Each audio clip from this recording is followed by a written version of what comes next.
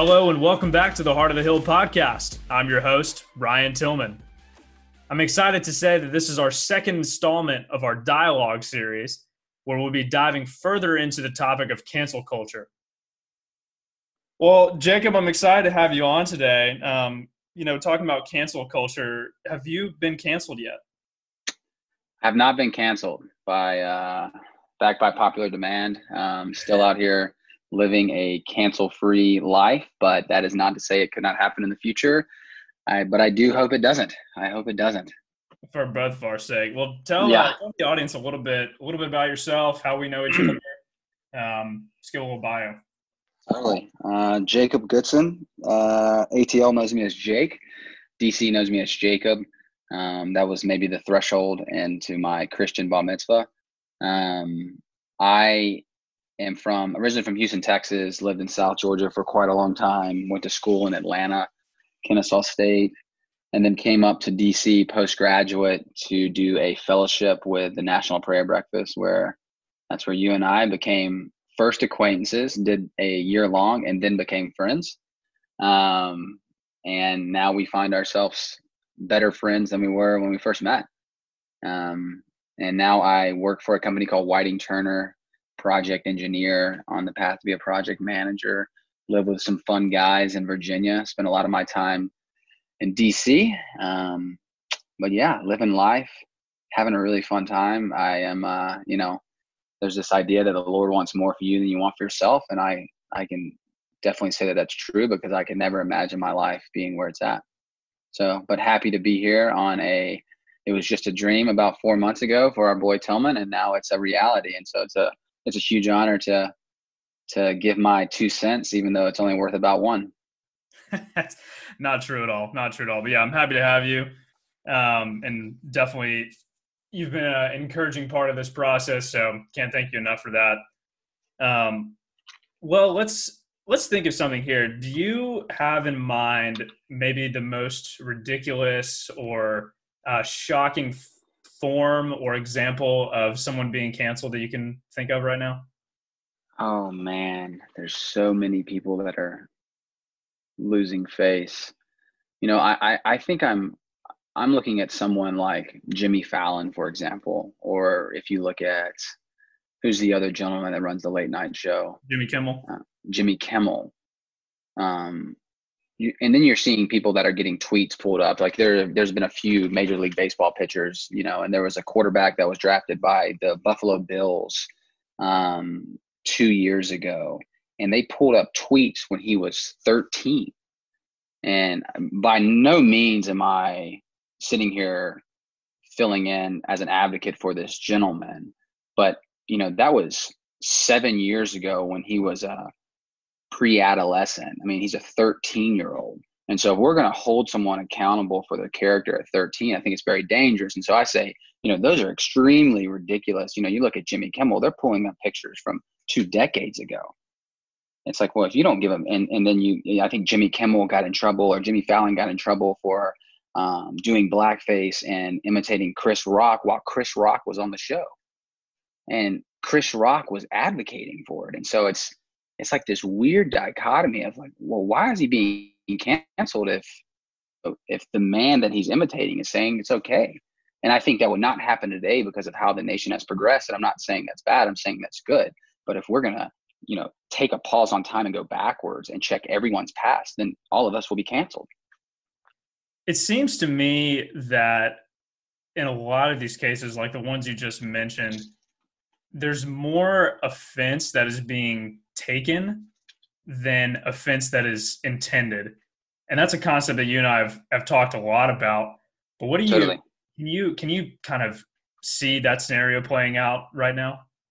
You can. And I say the best way that you can see it, that's where we're seeing the most light on that, is there is no room for dialogue. And so we live in a nation that's built on a justice system that says you are innocent until proven guilty. But when you are when you're on trial to be canceled, you are guilty until proven less guilty, because that actually will ride with you for the rest of your career. You look at a guy like Jimmy Fallon and Jimmy Kimmel, people will always remember this incident.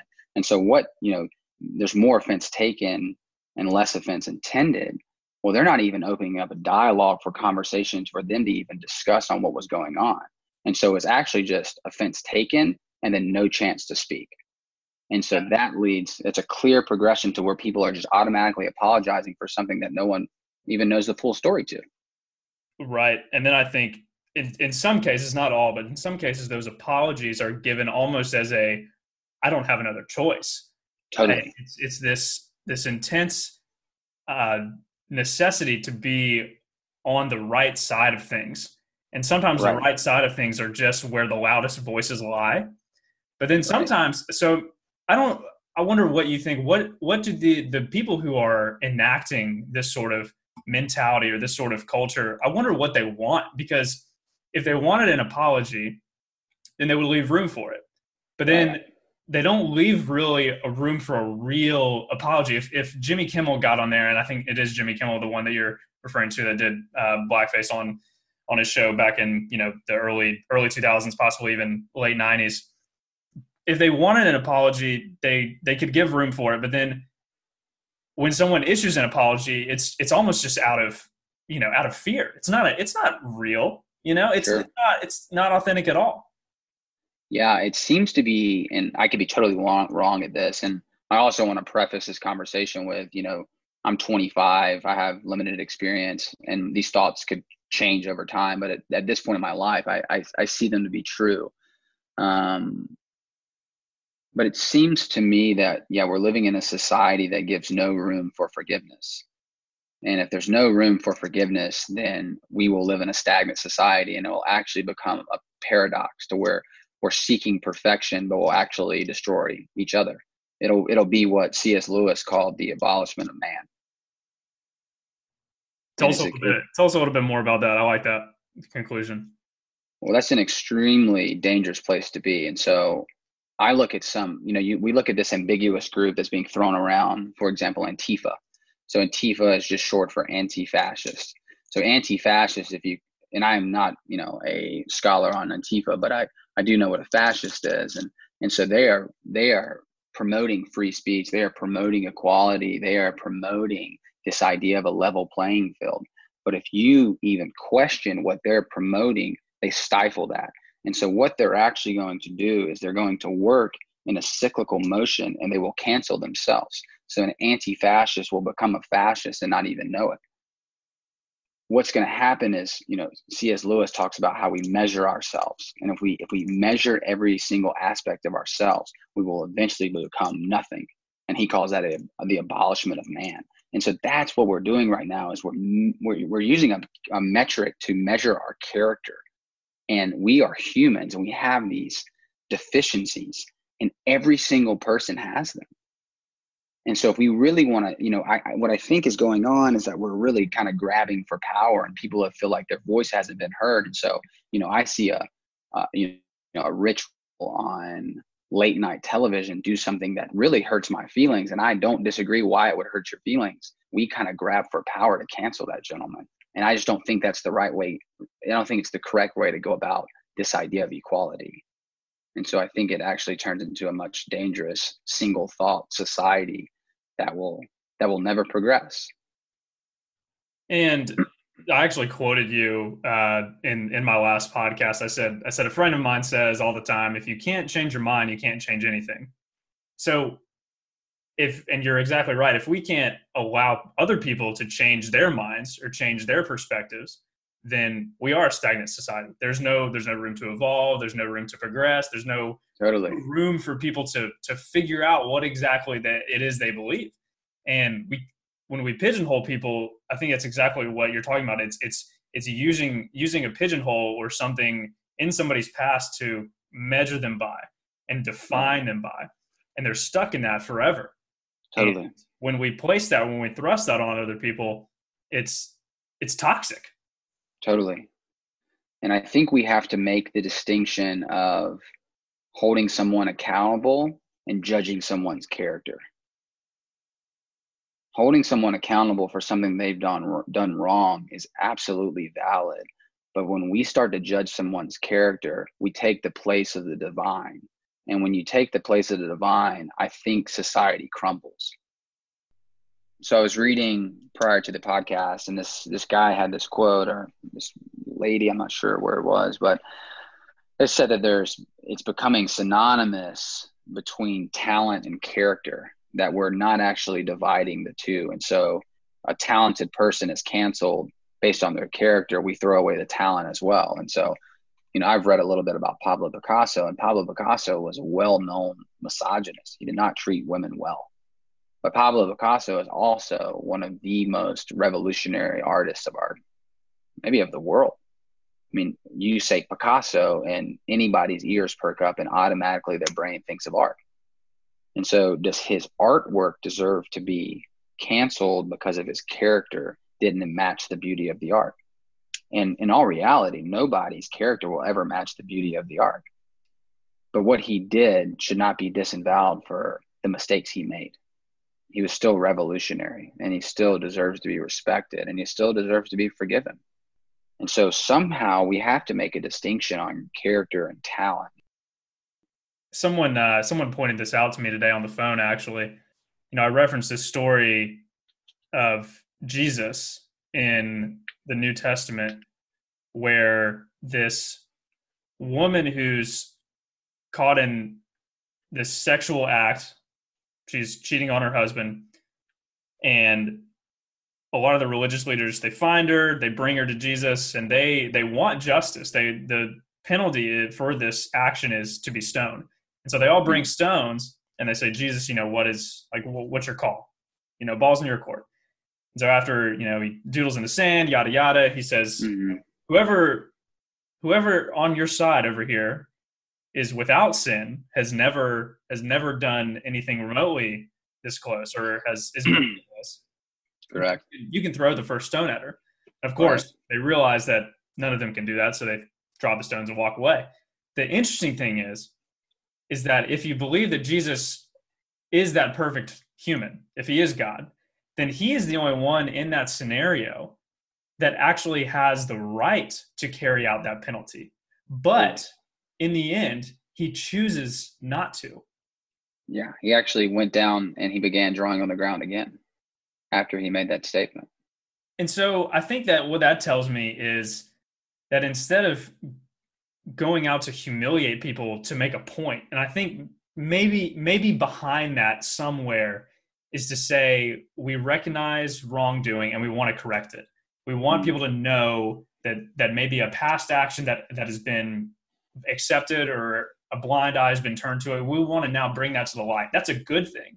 Totally. But when that leads to the absolute humiliation of somebody and discounting them from anything, from a conversation, or maybe even ruining their career, I think that's when we have to examine and say, no, if you take this example of Jesus, forgiveness actually makes not only the other individual better and not feel shame over something, but I think it makes society as a whole better. That means you can actually start to build somebody back up into an image or into a character that is beneficial to all parties, rather than just cutting them at the root.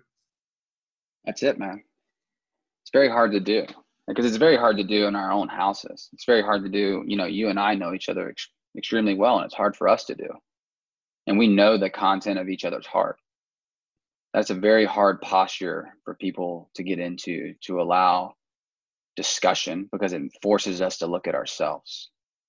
But I think the flaws we see in each other, to a certain extent, subconsciously we see in ourselves. And by no means am I coming here to advocate for anyone that's been canceled, because some people, like I look at a guy like Henry Weinstein, like that gentleman did some atrocious acts to women and deserves to be taken from the throne that he found himself on in Hollywood. But and this is a very controversial statement, at some point, to release ourselves, we have to forgive him. And that's a very hard cross current to move through. And it's one that I've failed to learn. And I think it's one that we've all failed to learn. And so the easier way to do it is to cancel someone and to throw them by the wayside and to keep moving forward in the false pretenses that we believe that we are progressing. I think you're absolutely right. And If you're I wanted to ask you, how do you bring this to an individual level that we can affect? Because a lot of this, what you were telling me before we started is, a lot of this happens in the social sphere. It happens with people that have notoriety. But if we're honest with ourselves, you and I, we cancel other people out of our lives daily, whether it's with a absolutely. thought or with it's just absolutely neglecting somebody, whether it's, we could go on and on about how we do this on a much smaller scale. Yeah. Yeah. The cancel culture is really just a depiction of where the heart of our society is. You can see half of it having good intentions and great motives, and half of it not knowing how to go about progressing towards those motives. And we see that in our homes. I see that in my home with my two roommates. It's in that, and to bring it down into the immediate proximity is very difficult. And I think it's a downfall of social media. Of you don't have to face someone face to face. It's much easier to call someone out when they're not next to you.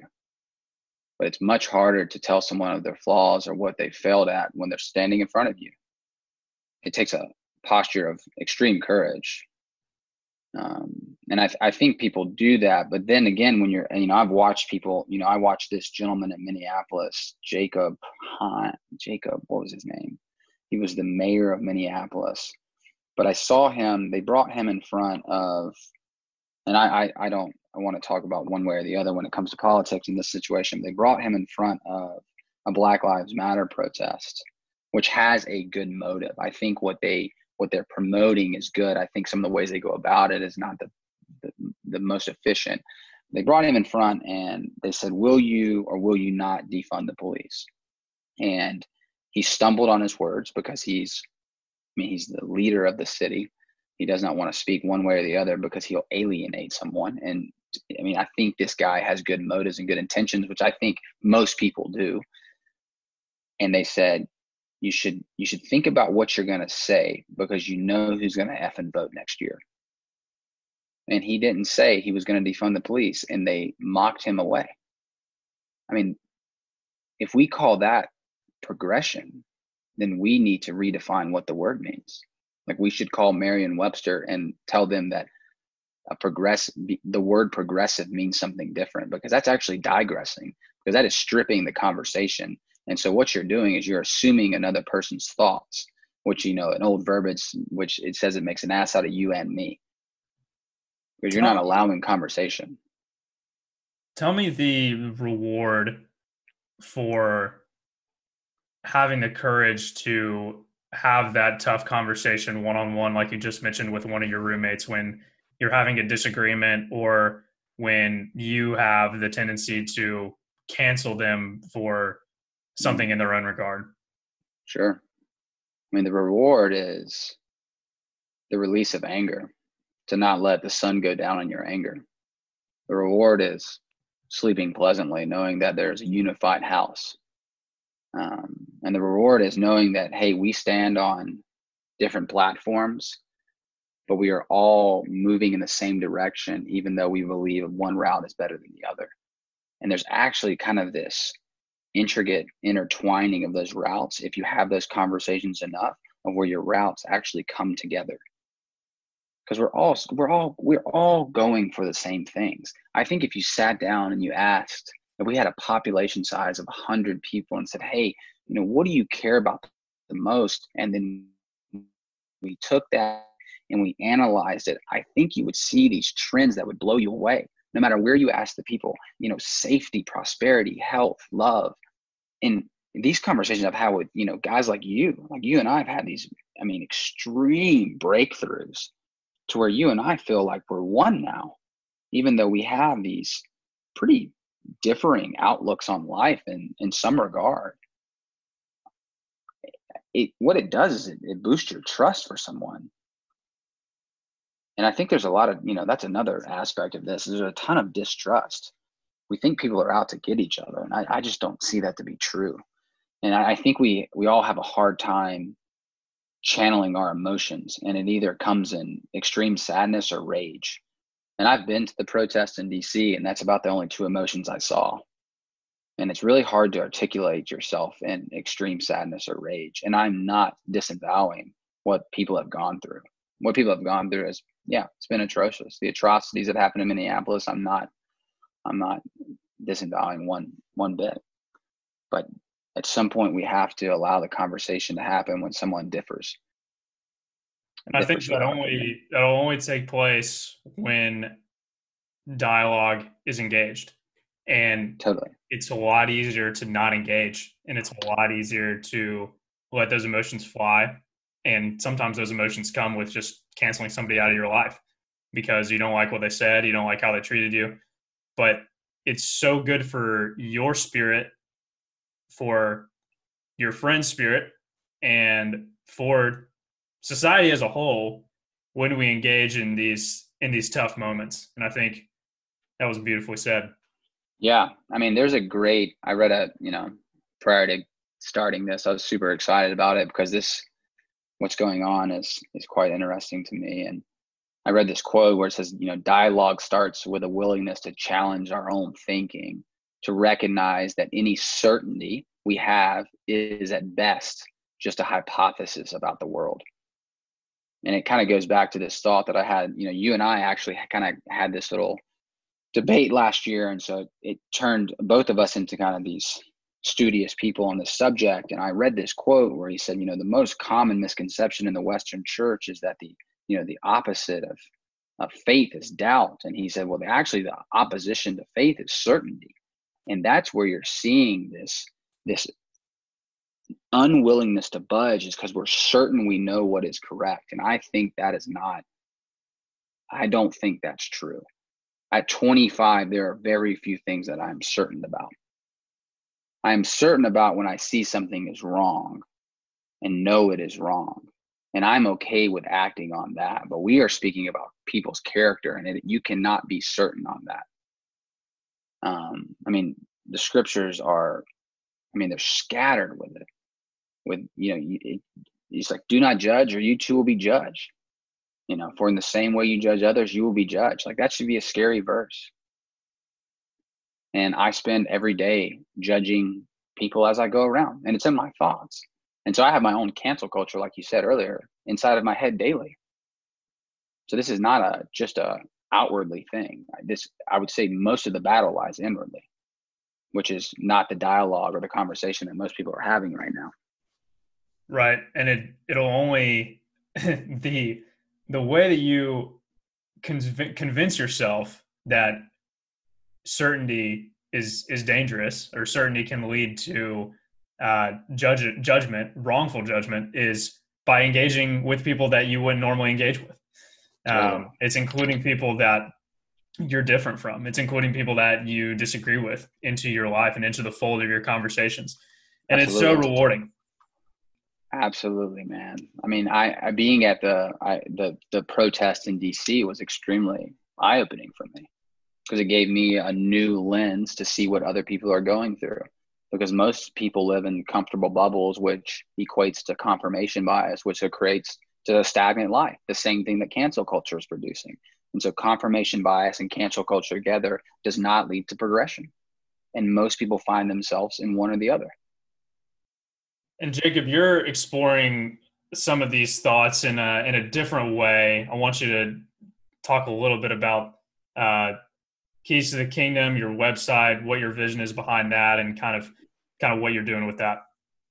Yeah, well, it's our website now, but the Keys of the Kingdom is a just kind of a project, kind of similar to the podcast. It was an idea in my head that seemed like something that would be fun to do on the side. And I read this book by A.J. Cronin called Keys of the Kingdom, given to me by one of the most influential women of my life. And then we led this house last year called Cornerstone, and I kind of used it as my tagline.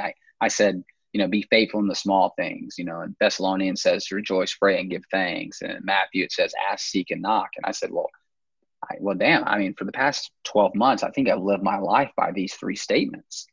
We spent a week in New York homeless. We asked, we seeked, we knocked. Every day I even have a tattoo that to kind of resemble it is rejoice, pray, and give thanks. It's my mantra. And then faithful in the small things is something that I consciously live by.